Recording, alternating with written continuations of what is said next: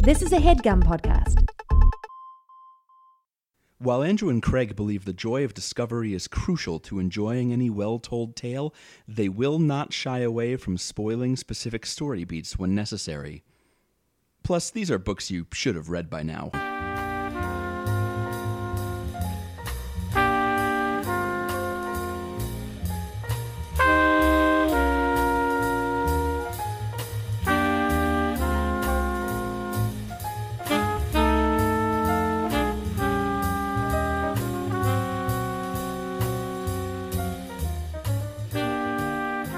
Hey everybody, this is Overdue. It's a podcast about the books you've been meaning to read. My name is Craig. My name is Andrew. And it's this 2018. Is our first recording sesh of the new year. And in fact, the first time we've recorded a podcast since like mid-December. Yeah. A little rusty. Craig, I don't remember what our podcast is about. So can you remind me, and by extension, anybody who decided that their New Year's resolution would be to listen to our podcast? Great. Welcome aboard, Andrew and other folks. I'm glad to be here. Each week, one of us reads a book and talks to the other person about it. We also talk about the author or the history of the book. It's not always a plot synopsis. Sometimes it's definitely a plot synopsis. Our goal, it's just whatever we feel like talking about. Yeah, our goal is to kind of give you a sense of the book.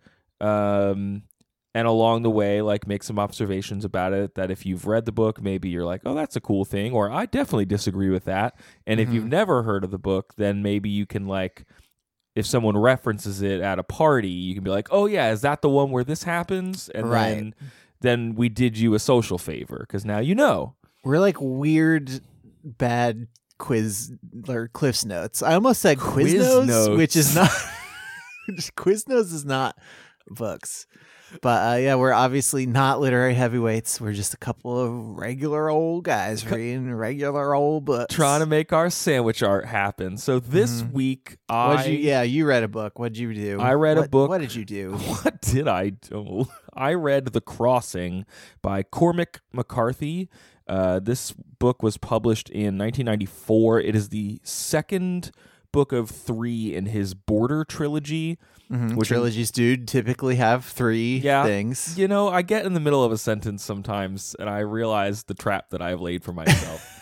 And so All the Pretty Horses, which won the National Book Award among 1 or 2 other awards, it was published in 1992, then The Crossing 94, followed by Cities of the Plain in 1998. This book was recommended to us by one of our Patreon supporters, Lance. So thank you, Lance, for that, for supporting the show and recommending this book. Now, Andrew, we have covered Cormac McCarthy before on this here podcast. We did. Back in episode 118, I read and did not sufficiently appreciate, apparently, Blood Meridian. We got a few emails about how I did it wrong. That's fine. I guess I just didn't appreciate the unrelenting horribleness of the book. Yeah, we talked a little not bit. Of the book, but like the things that happen in the book. I guess I didn't vibe with it, which is fine. It just happens sometimes. If you've never heard of McCarthy, he is in the tradition. Like, you can trace a line to him that follows from like William Faulkner, except if William Faulkner were more interested in people just like gutting each other and having a terrible time. You may have heard of the book The Road, which was part of Oprah's book club like 10 or 12 years ago. Yeah, it's back in 2006, and I think actually the last novel that he published. I mean, he's still around. Dude was born in 1933, and he's still kicking around. Yeah, I think he wrote a screenplay or something in 2013. He wrote two screenplays, one in 2011, one in 2013. There's a novel called The Passenger that is apparently forthcoming. Sure. Let me see when that footnote dates to. Never. It's never coming. He wrote No Country for Old Men, which was turned into a very successful film by the brothers Coen, I believe. And his first novel was in 1965, The Orchard Keeper. And then, Andrew, you mentioned we covered Blood Meridian, which I think was 80s, like 1985 or something like that. So I think some of the kind of violence that he is very well known for is actually in this book, but not as intense. We'll talk about that as we go on, because I think that can be a barrier to entry for some folks. Also, his writing style is maybe not like, it's not one in a million. Other people do something like it, but it is punctuation its own thing. light. Yes, he is. One could say he is he does not use quotation marks. He doesn't really like to use apostrophes. Dialogue is just extra sentences on the page. It'll say like he said or she said or whoever said sometimes, but sometimes it won't, and you just gotta deal with it. Because do you want to know a kind of cool thing about The Passenger? Oh yeah, hit me. Is it's actually available? Apparently, in the Whitliff collection has a bunch of his papers, and they have The Passenger, but access to it is apparently restricted until after the book is actually published. So I don't know what restricted means. I don't know how long they've had it. Sounds like a heist. But apparently we need to get in there in Ocean's 11 this book. Somebody get George Clooney on the phone. Or Ocean's 8. Let's update our cultural references. Yeah, that's a good point. Let's get some Ocean's 8 up in there. Yeah, let's do it. Is Sarah Paulson in that movie? Why not? Why not? Another interesting fact of his, we talked about this on the previous episode, his first and I think only TV interview was with Oprah, which is kind of neat. He also used the same typewriter for almost 50 years. I got this from an article on shortlist.com. He used an Olivetti Lettera 32. Shout out to all you typewriter fans out there. To write all of his fiction, screenplays, and correspondence from 1960 to 2009. It was then auctioned off by Christie's for over $250,000. And then he replaced it with the exact same model that he bought for $11 in a newer condition. And that's what he uses to this day. Old writers are gonna old write, I suppose. Yeah.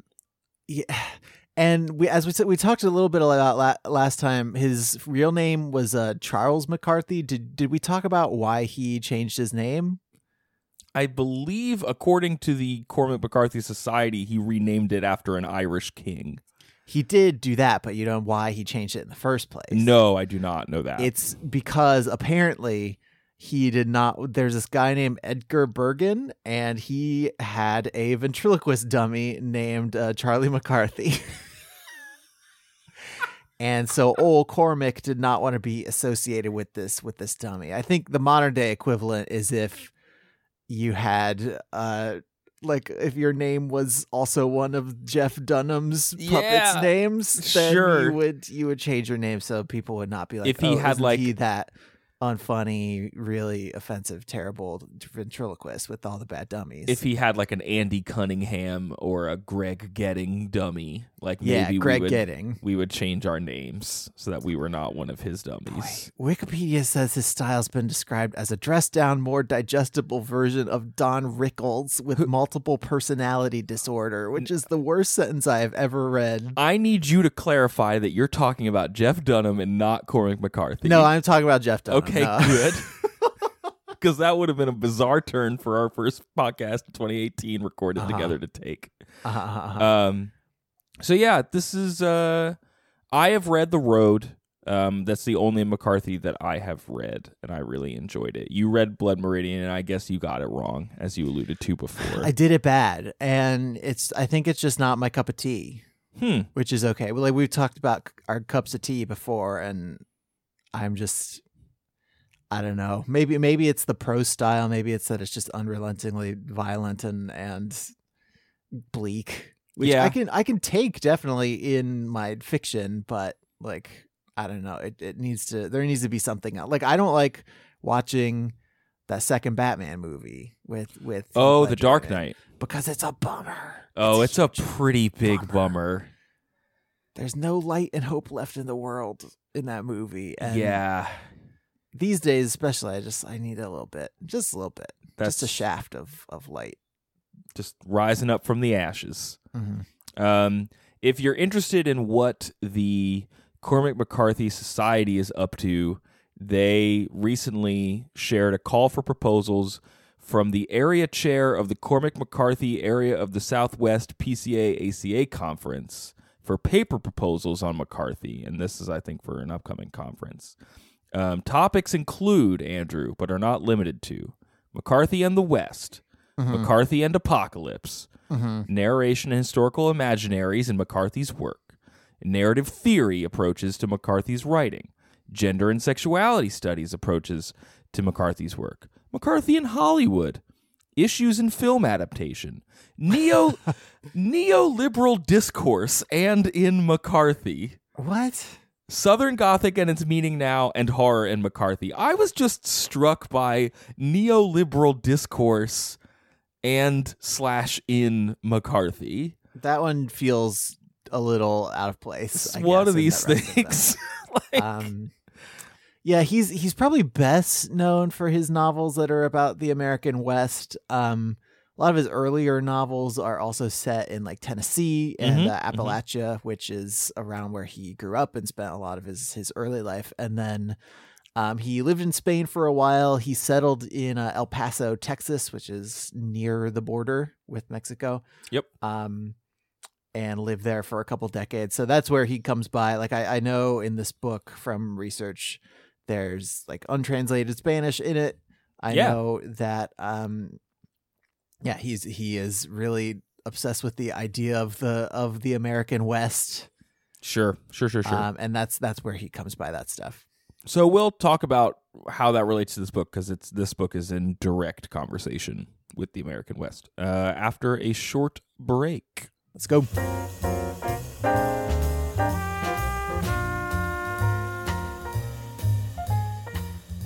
Craig, it's 2018. What are you going to do with your year? I've got a list of things I hope to do. Some of them involve just buying new pants. Like I've got some bigger goals, and I've got some like week-to-week goals. Sure, yes. But I don't have them in like a public forum, and I'm not necessarily comfortable just reading them out on the street. Is there a way that I could share them with the world? There's definitely a way. One of the ways you could do it is to use Squarespace, which is a website that helps you make websites. You can showcase your work. You can blog or publish content, which is the thing that you are looking to do. That is. Content. Sell stuff, promote a business, announce upcoming events or special projects. And we both used Squarespace to make our wedding websites back in the day. And yeah, they're going to help you do all that stuff by giving you beautiful templates created by world-class designers, lots of built-in e-commerce functionality, and you'll never, ever, ever have to mess with any code ever. Like they make it really, really easy to just cobble together a web page with a template plus your stuff. Just like put it together, make a website out of it. That sounds pretty good to me. How can I take advantage of this wonderful offer? So what you're going to do is you're going to head to squarespace.com for a free trial, and you're going to play with it. You're going to check it out. You're going to fall in love with it. I guarantee it. And once you're ready to launch, you're going to use the offer code OVERDUE to save 10% off your first purchase of a website or domain. 2018 is not only coming, it is here. Make it brighter with Squarespace.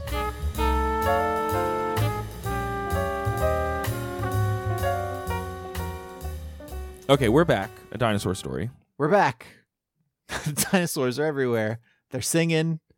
Do they sing in We're Back, a Dinosaur Story? I don't know. It's not important. It's a children's book. I don't know if they sing in the book, but maybe there's a cartoon. There's a movie. We're not going to find out today because we got to talk about... Yardley Smith, the voice of Lisa Simpson's in it, I think. We got to talk about Cormac McCarthy. So, Andrew, I read this book, but why don't you first tell me what it's about as a quiz? Because I did some research because I wanted to know what the Border trilogy was. It's 3 books. All the Pretty Horses, published in 92, which we talked about last time a little bit. This book, The Crossing, in 94, and then Cities of the Plain in 1998. So All the Pretty Horses and The Crossing are both like sort of kind of coming of age stories set in the American West. Mm-hmm. And then Cities of the Plain is the protagonist from both books getting together, teaming up, super group. Ooh. My understanding is that things don't go great because it's a Cormac McCarthy book. Oh, no. I also know The Crossing was longlisted for the International Dublin Literary Award in '96. Though All the Pretty Horses, like it won the U.S. National Book Award and the National Book Critics Circle Award. Yeah. So I think that one got a little more like critical love, and this one maybe was seen as, I think, more of the same by reviewers. Not that that was a bad thing, but that it's very much in the same vein. Yeah, it's interesting. I found a New York Times book review that raved about it as being... love this book. Yo, Robert Haas loved this book in 1994. But the Guardian review of it by Anthony Quinn found it a little lacking compared to All the Pretty Horses. So it is a book that is 1/3 a novella and then like 2/3 a sequel to that novella. So, I will say there's not going to be a good way to just like do it organically in the book. Similar to Blood Meridian, he does use the word Indians for folks of native descent, both in the United States and Mexico. And there is one use idiomatically of the N-word in this book, and it's not disparaging anyone. It's just it is a bad idiom that you should just never use anymore. So like for anyone reading this book, just that's in there, and I will probably end up saying Indian in the context of talking about the story just because the book does. Yeah, we did that last time too. So, but I just want to recognize that is probably not a thing that you would do if you were writing that book now, unless you were putting those words directly in the mouths of your characters. So yeah, it's the book. This book takes place in the 1930s, I believe. I know it's like end of Depression into World War II. Yeah, which is kind of an interesting... The whole first 40 years of the 20th century is an interesting time for Wild West fiction because you're coming out of the time... You're like the Little House. Yeah. Kind of like frontierism stuff. Yeah. The Little House, I think, is a little tamer than Cormac McCarthy, typically. I don't think it's as... No, I don't think like it's as violent as Cormac Pod McCarthy. Scalping anybody or anything. But it is at this point where like the West is realizing that it's transitioning out of its like mythic state. Yeah, right? Because we took it from the people who lived there, Yes. and now it's ours. We want it. Yes. And the other thing that this book deals with a lot is the main character, Billy Parham. Over the course of the book, he goes into Mexico 3 times. That is the titular crossing. He crosses the border into Mexico 3 times. Mm-hmm. And Mexico... This is the story of 3 spring breaks. Oh, gosh. Oh, no. Mm-hmm. So Mexico at this point in time is roughly 15 to 20 years out from the Mexican Revolution. So, a lot of the characters... Out like after or out like before? After. Okay. After. So Billy is meeting people who are still dealing with the ramifications of that. And that mostly manifests in terms of like bands of armed men who were formerly soldiers or in some sort of loose hierarchy that has kind of government authority behind it, or families that are predominantly women that have lost the men in their lives and are now like scraping to get by. Now this book, like other McCarthy books, does not do a great job with women, mostly in that they're just non-existent. They're just kind of absent. Yeah, right. Yeah, there is one central to the plot, young woman that the 2 Parham brothers, Billy and Boyd, like rescue at one point, and she crops up 2 or 3 times after that, but I don't even think she's ever given a name. And as you alluded to, there are sections of untranslated Spanish in this book, which I actually found really interesting. I don't think she speaks English, so there's that. So she also doesn't speak as much as some of the other characters. How, like, did you take Spanish in high school? You took French, right? How do I say heck no in French? All right, heck great. no. I was going to ask, like, whether you could, like, whether the language was kept simple enough that you could, like, understand it or tease it out, but he I don't does know an if that's... interesting thing where some passages you'll get someone who speaks in Spanish. They'll speak a sentence or two, then they will slip into English. Billy himself, his mother's mother was Mexican, I believe. So he is fluent in Spanish, as is his brother. So he is able to converse with everyone that he meets, and he dips in and out as necessary, and sometimes in the same conversation, as many of the other characters that he meets do as well. And so it'll be like one or two lines, and then someone will either speak in English, or it'll be a couple lines, and then the like really loose third person narration will say, the man said XYZ, right? And give you that in English. I found it to be a really effective device just to remind me of where I was, and the fact that Billy was an American wandering around in Mexico for large portions of the book, just giving me quickly information about how people related to him, and who he was and was not comfortable like extending English to, or really conversing in Spanish with openly.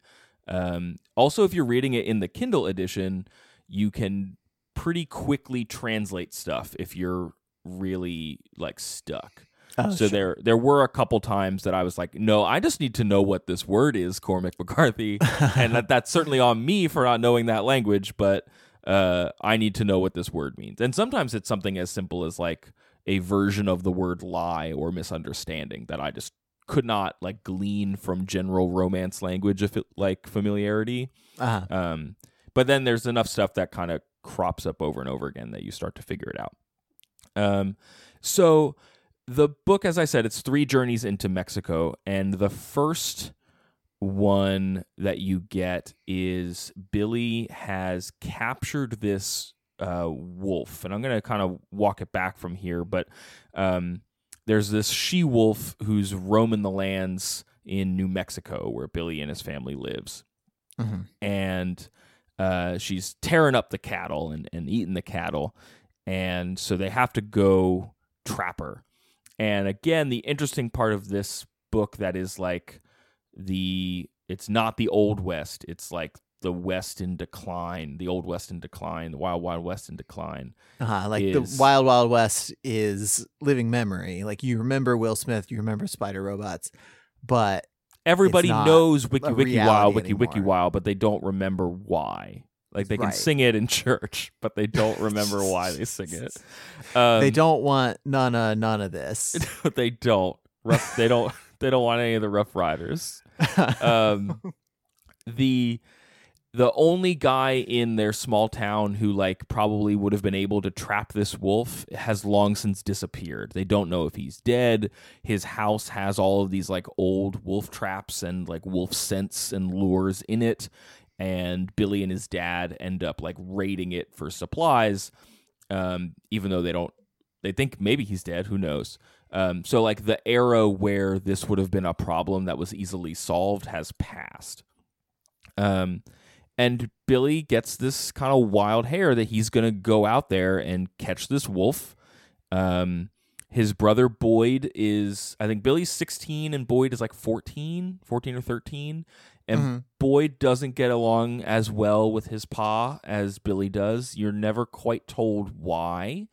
That's left kind of vague on purpose. I think in all these Western fiction books, like the pa character is usually a distant, high-functioning alcoholic who is there to like teach you how to be a man, and then like not relate to you at all.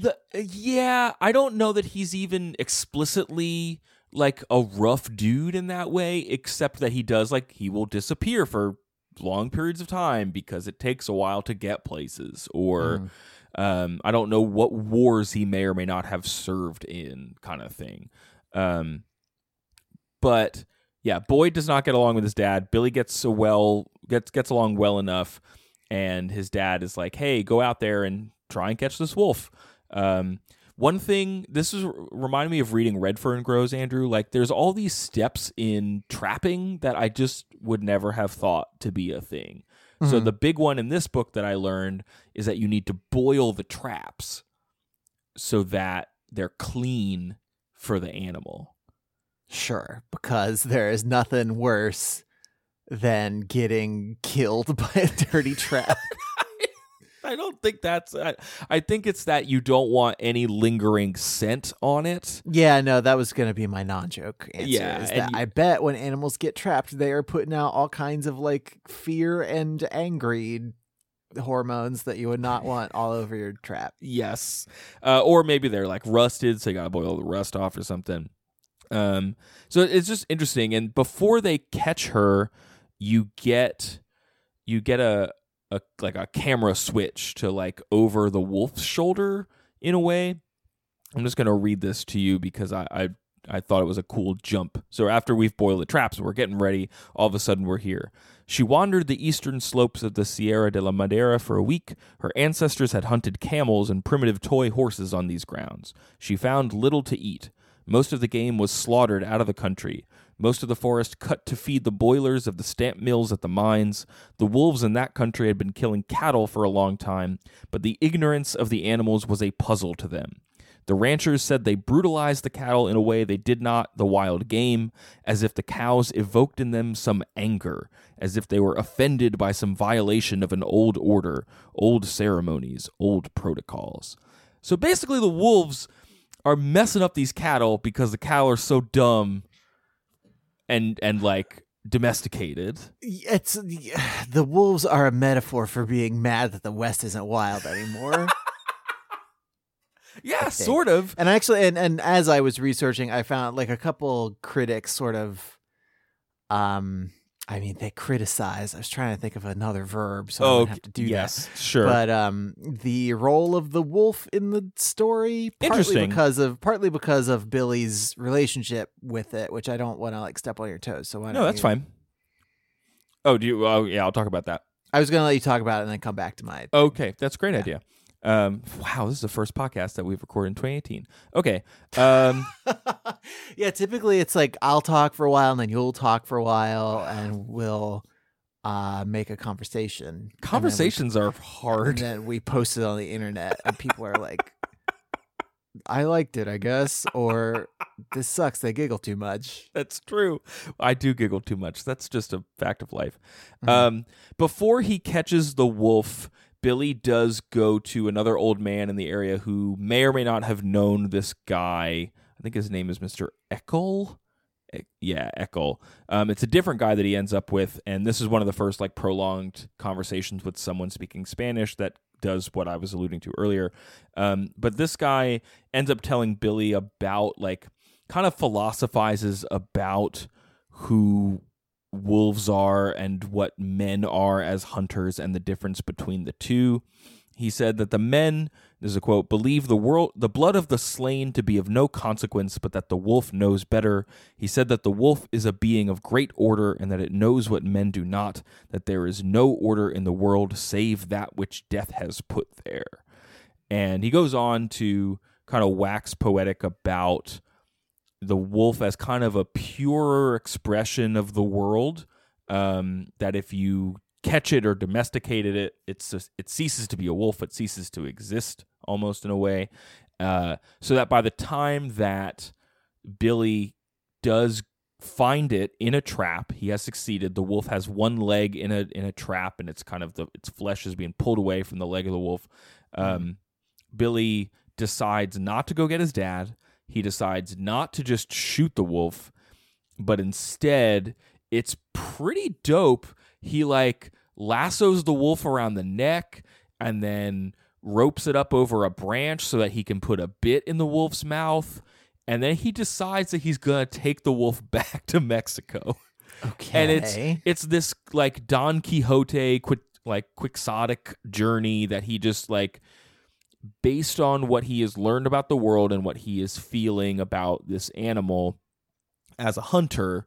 The wolf is also pregnant, and that doesn't really factor into Billy's decision making, but it does factor into some of the plot points.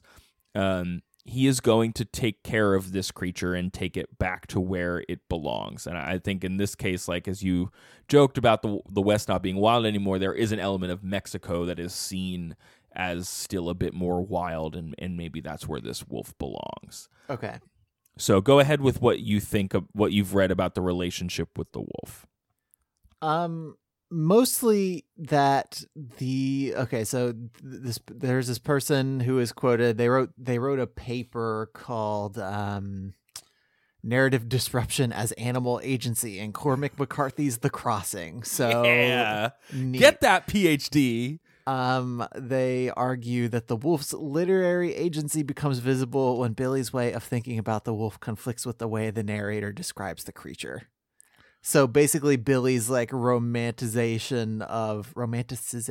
How many syllables? Yeah, does that word have in it? That one.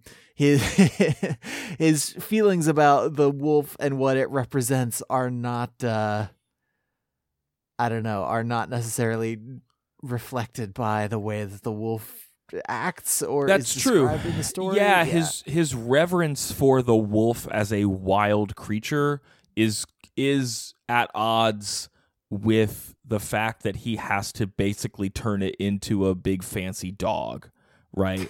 So like he then spends this novella like taking the wolf south, meeting people along the way who are like, yo, that's a wolf, right? What are you doing?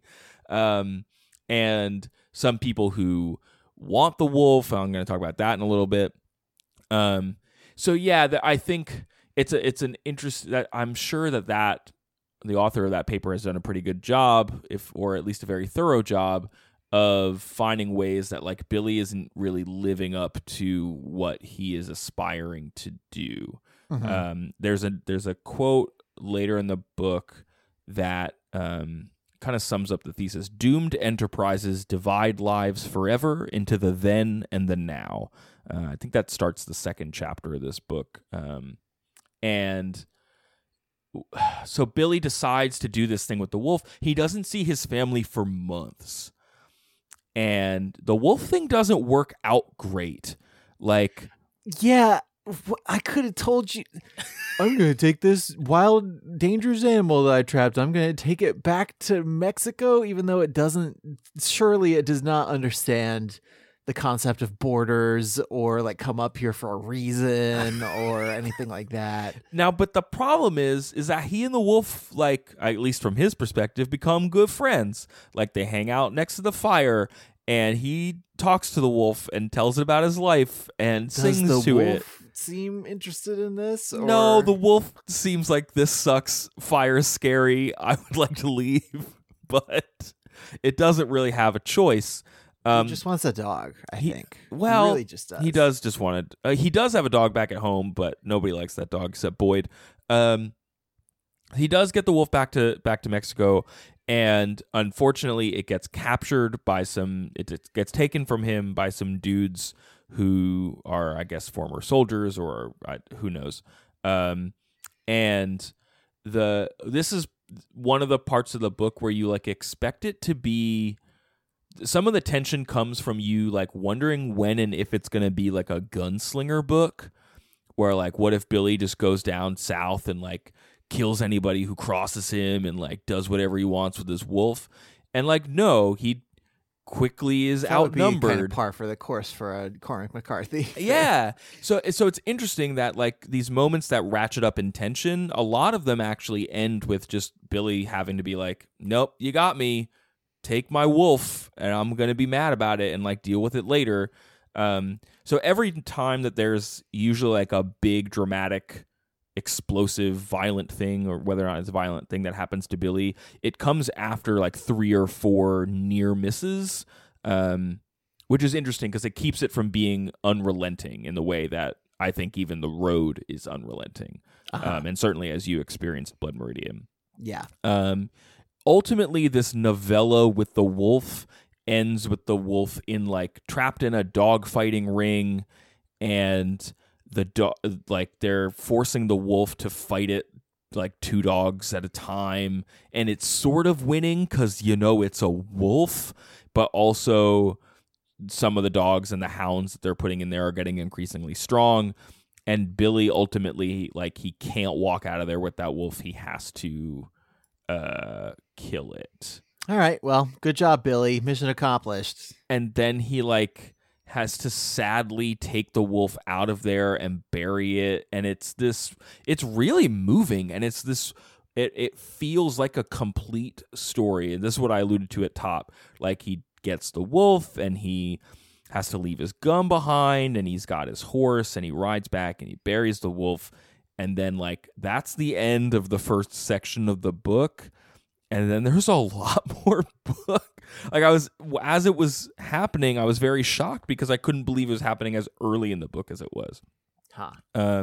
So then he becomes this kind of wayward dude wandering around Mexico for a few months and meeting different people along the way who are noting that he is wayward. And this is where I think the book can get a little too windy for some people, and certainly as some reviews have talked about. And I think again, our good friend Robert Haas in the New York Times just like loved this stuff. I probably come down in the middle. I really dug it at the time, but I don't know if it's all going to stick with me. So the book has this device where all the time Billy's just meeting people on the road, and sometimes it's like he has no food and people are like, you're dirty, here's an enchilada. Like it happens like multiple times. And sometimes he finds this really unique like structure. Like he sees this like, it looks bombed out. It's not bombed out, but it's like falling apart church. And he meets a priest who's living there with all sorts of cats. And the cat priest like tells him a story about this guy he met who had like this intense reckoning with God, and it's like shaken this priest's belief in what God is or is not. And it's this it feels like a little short story dropped into the longer narrative, and these kind of pile up over the course of the book. And you and I were talking earlier today, one of the things that happens is that some of these stories are like the more violent Cormac McCarthy things that happen, but they don't happen in real time to Billy or someone he knows. They're being relayed to him secondhand, which give them like a weird distance so that they almost don't feel as gruesome. Okay.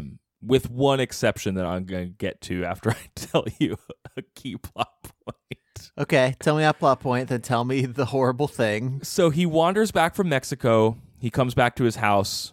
And what do you think has happened, Andrew? He's been in Mexico for a few months. He went off on this wolf adventure. He comes home. It's a Cormac McCarthy novel. I assume nobody's there and he doesn't know what happened, or they're both dead and it becomes like Star Wars. Or... So it is a little, yes, the little Star Wars-y. His parents have been killed. One of the people in Aunt town Veru has been just... they walked away in single file. Yes. His brother Boyd is still alive. Boyd never talks about what happened except to say that someone else in town said it was Indians. Here's the most that Boyd ever says about it. So there's like, for me, there's a pet theory here that maybe Boyd and Pa didn't get along. At one point, here's the conversation, starting with Billy. You and Pap ever get your differences patched up? Yeah. About halfway. Which half? Boyd didn't answer.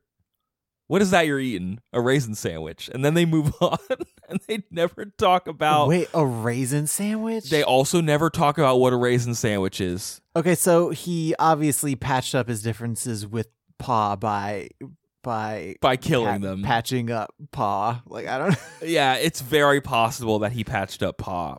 I don't know. The book doesn't dwell on it. Boyd is an interesting, like... He's really surly to Billy at times. Their relationship is not great, but then they have to go back to Mexico to get their horses. So, like, somebody did steal their horses.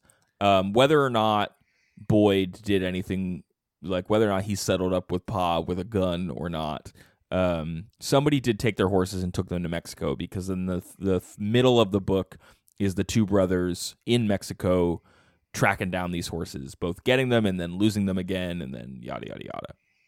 I guess I just get tired of this, like, no two men can get along for some reason trope in this sort of hyper masculine Western literature. Yeah, that's an interesting point, because they don't get along because they're brothers and there's stuff that's not being said. And not to say that that doesn't solve your issue with this, but I think in context, it makes sense that they are like soft-spoken. Everybody has suffered immense tragedy in this world. So like Sure. no one is like effusive with good feeling, right? The people that meet Billy and like never see him again share these stories, I think, because they will know they will never see him again. So they can kind of like overflow with what their thoughts are. But Billy and Boyd have this unspoken like, ooh, what are we doing here? And sometimes it's funny. Like, at one point, they're arguing about the fact that like they have these papers for the horses, like property papers, and no one in Mexico will recognize them. And Boyd says, papers ain't worth a damn nowadays. And Billy says, I know it. And Boyd says, I'm a hungry son of a bitch. And Billy says, when did you take to cussing so much? And Boyd says, when I quit eating, because he's hungry. So he cusses now, I guess. I feel like this is a Snickers commercial. Yeah, like when the guys turn in Danny DeVito. Yeah, right. So like they're the writing can be charming even if they're not getting along. But I do think you're right to point out that there is like a hypermasculinity to this world where most people will never get along because man is inherently evil. Or just like violent and non-verbal, and the only way to solve any problem, even if it's not really a problem, is just kill him. Just kill him if you don't want to deal with them. No big deal, whatever. Yeah, so I was struck by the number of problems that don't get solved that way. At one point, as I alluded to earlier, Billy and Boyd come across a young woman on the road. They see two guys. After they pass her, they see two guys coming the other way, and they're like, we should go check on her. Of course, it is good that they checked on her. She was taken by those men. Nobody dies in that fight, but they do have to like run off and basically be fugitives for a while. There's another scene late in the book where like there's a really tense encounter with a drunk guy at a bar, and you don't know why he's mad, but you can feel that he's mad at Billy, and it never rises to a gunshot. But like you're waiting for like probably 10 pages for someone to get shot. And it's surprising, I think, in a way that I found satisfying. Though I could also, if what you're coming to McCarthy for is for people to get lit up, then you might find parts of this book unsatisfying or disappointing. So their violence does come to Boyd after they track down the horses, and Boyd gets shot, and the other so like there's this moment of extreme violence, but then like Billy carries Boyd down the road to run away from their attackers, and he just tosses him in the back of a pickup truck with a bunch of dudes, like a bunch of day workers, and they totally take care of him. And they like Boyd a lot, and they like end up building a legend around who this guy was that they saved. So there are people in this book who are kind and are hospitable, yet they are more than willing to wax poetic about how bleak the world is and how maybe like God has it out for us. Sure. And maybe the past is like we can't do anything about it. And we can't find solace in that, but we shouldn't do anything about it either. So it is bleak, but there are also people doing good things. So the other violent thing that I want to talk about in this book, because it's the most Cormac McCarthy-esque thing that I encountered in this entire book, is while Billy is trying to track down Boyd after he tosses the wounded Boyd in that pickup truck, he comes across a house where there's a woman caring for an old blind man who has no eyeballs. And he was a prisoner during the Revolution when there was this German captain who was like lining people up and having them shot. And some captives he didn't do that to. So like this is something else. So just like buckle up. Okay, I'm buckled. The German guy is walking along and he's like eyeing up the captives and he eyes up this guy that Billy later meets. The German then did something very strange. He smiled and licked the man's spittle from about his mouth. He was a very large man with enormous hands, and he reached and seized the young captive's head in both these hands and bent as if to kiss him. But it was no kiss. He seized him by the face, and it may well have looked to others that he bent to kiss him on each cheek, perhaps in the military manner of the French, but what he did instead, with a great caving of his cheeks, was to suck each in turn the man's eyes from his head, and spit them out again, and leave them dangling by their cords, wet and strange, and wobbling on his cheeks. I don't like it. Later, the man sucks. refers to being able to see his own mouth. No, I don't want to hear about how you can see your mouth. Oh my God. It's pretty rough. That's oh no. It's brutal, and it was surprising to me in that nothing that brutal happens to any of the like primary characters in the book. Nothing that brutal happens in the present tense in the book, even though like people do have like life-altering injuries and some people die kind of. They just don't get their eyeballs stuck out of their head like somebody's trying to. And it's like, why does that happen? I don't know. That character then does go on to say some pretty like interesting stuff about what it is to move through the world as a blind person. Yeah, I bet they do have a really interesting perspective after that. I'm glad they're making the best of it. And then the woman that's caring for him shares this story where, as she was growing up, all the people, like many people in her family, had been killed by like bandits or soldiers and stuff. And there's this like multi-person funeral, and then the gravedigger pulls her aside as she's like crying and is like trying to calm her down. But he says stuff that's like, the notion that evil is seldom rewarded is greatly overspoken, for if there was no advantage to it, then men would shun it, and how could virtue then be attached to its repudiation? Sure. So, like, evil has to be a little bit stronger, or at least more appealing. Cheaters have to prosper sometimes. Because then how would we know that it was good to not cheat? I suppose. That's I don't know if that's how I would finish the thought. Yeah. I think you just say, like, yeah, sometimes evil people do get ahead and get away with it because they do. Like, there's no lesson. It's just. Yeah. So, like, thematically in the book, I'm trying to, like, circle in on this as we close up eventually, is that there is this sense that, like, what are we able to ascribe meaning to? And this is where the book is like postmodern, not just in its form, because I actually think that save for his lack of punctuation, it is a relatively straightforward book. Like it's not postmodern in a way that like, or modern or whatever, for I don't know which one is more appropriate, but it's not like Foster Wallace where it's like mixing media. It's not like laying words out weird on the page or jumping around in time. It actually just feels like a Southern Gothic or like a Southwestern Gothic story that happens to have bizarre punctuation.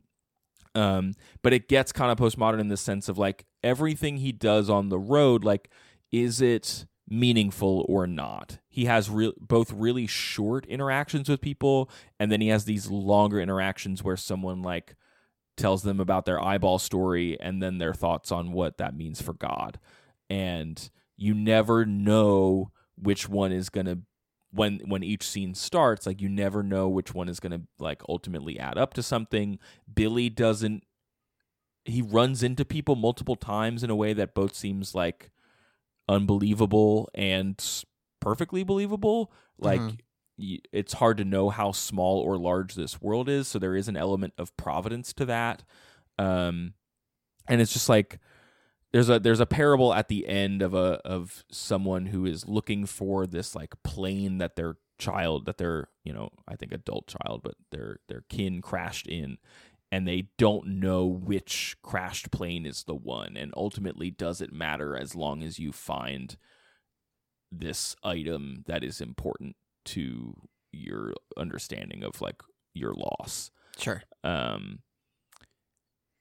then the third act is then Billy's version of that, where he has suffered his own grief and he goes back to Mexico one last time to find someone in a way that is similar to what he does with the wolf, and it goes this like darkly comic, messed up way that ultimately is like, man, you should have never gone in the first place. Why did you do any of this? Mm-hmm. And that's kind of bleak.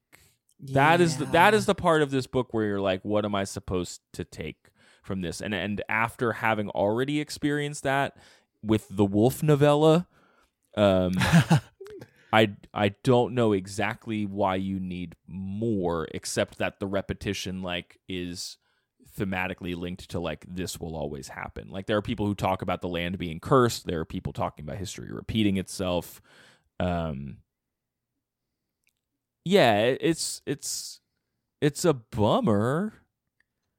It sounds like you enjoyed it, but you didn't need as much of it as there was.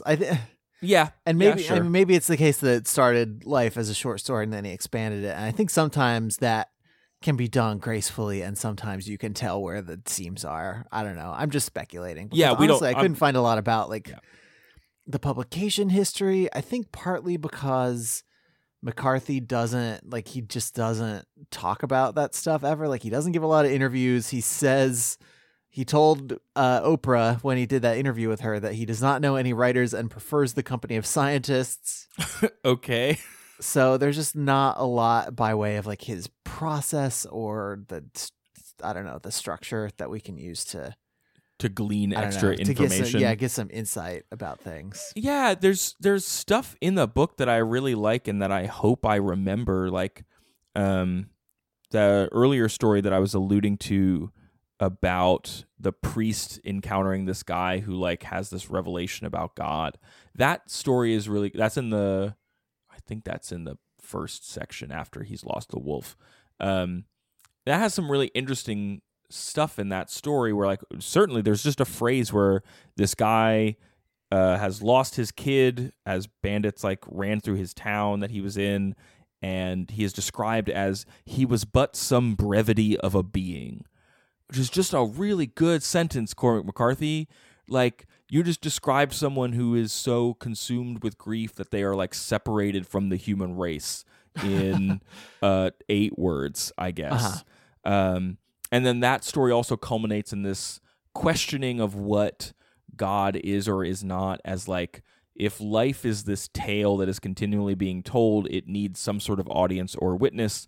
That is God. Okay, then what or who or can anything be a witness to God? And what does that, like, there's this intense tragedy that this person envisions for what God is, where like it can never be seen, it can never differentiate itself from anything else, and maybe that's why God is so terrible and causes such injustice. And it gets like pretty dark in a way that like the logic drives some people mad, and it feels endemic and feels organic to the world of this book. Sure. And then there's also, to go back to the first thing we were talking about after the break, is just that like it being set in the late 30s and 40s is an interesting time frame, because the other passage that I found like striking, I hadn't seen anything like this before, was when Billy is back in America after the second border crossing.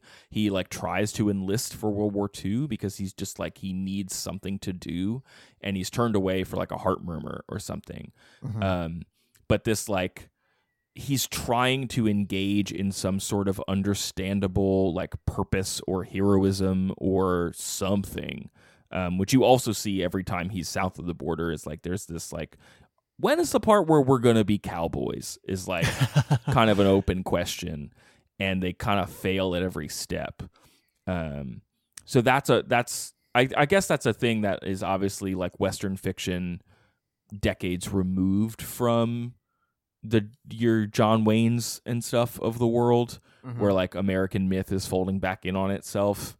And that's a lot of what McCarthy is like, these bleak westerns that are not like, hey, we're the good guys and those are the bad guys, and train robberies and stuff. Yeah, it's not like the sheriff and the bandits like beating each other out. It's like, I don't know, these people, like there's no frontier left, so we all just have to kind of figure out how to live regular lives, and it's not going great. Yeah, and as you mentioned earlier, there's a sense there are some native characters in the book that like talk about the fact that they maybe should feel a kinship with Mexico because the Yankees are bad, but also they don't feel like, but also Mexico isn't their country either. And what are their relationship to someone like Billy who's wandering around in both spaces?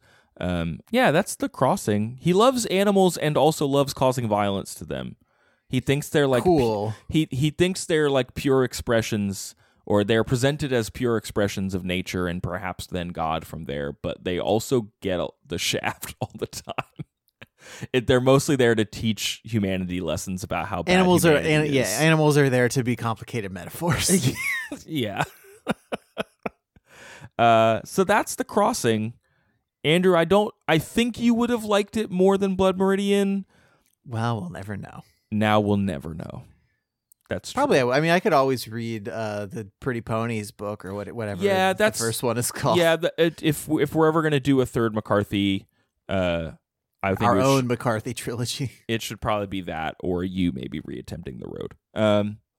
But if our listeners have any other thoughts on McCarthy, they should hit us up on social media or at our email address, which is overduepod@gmail.com. Our Facebook is facebook.com/overduepod. And Twitter is twitter.com/overduepod. Nice. We've gotten some folks reaching out in the last couple of weeks, even with the holiday break. So thanks to Michael, Catherine, Rebecca, Emily, Carrie, Charlotte, Ninja Kate, Kara, Glenn, William, Robin, Sophie, Aaron, who gave us that wonderful photo of Andrew's Beauty and the Beast whiteboard. You can check our Twitter feed for that. Brittany, Christy, Dion, Jacob, Cheyenne, Tara, Erica, Michael, Gloria, Gary, and Carolina, who says she found us on Spotify, which is a way that you can find us now if you haven't already. And they're one of the listeners that has let us know that like they like to listen to episodes of books they've read before, or they go read a book and then listen, which is a totally valid way to enjoy this show. Andrew, if folks want to know more, if they've never heard about us before and they need to learn about us, where should they go? They should go to overduepodcast.com, which is our internet destination for all things Overdue. Up there, we've got links to iTunes, Google Play, and RSS. Those are all ways you can subscribe to the show and get new episodes when they come out. We release every Monday, and then also bonus episodes every couple of months. We've got links to the social pages that Craig mentioned. We've got Amazon links to the books that we have read and are going to read that you can click, and we get a cut of that. It supports the show a little bit. We have our full January schedule up now through the end of the month, including the bonus episode. Craig, do you want to should we just like run through that? Sure. Let me pull that up real quick. Hold on. Yeah. Next week, I am reading The Secret by Rhonda Byrne, and we're going to crack this thing wide open. I'm going to tell everybody the secret. Then I'm tackling The Satanic Verses by Salman Rushdie. And I'm reading The Dispossessed by Ursula K. Le Guin. And then our bonus episode is on The Crane's Dance by Meg Howery. Check it out. More info on bonus episodes at patreon.com/overduepod. Yeah, there you go. So I think that's it, right? That's it. No big show news right now, but we might have a few things to share with you on Patreon and some other stuff in the next couple of weeks. So keep an eye out for that. Thank you so much for listening, everybody. We hope that this helps you get your 2018 started off right. And until we see you next week, try to be happy.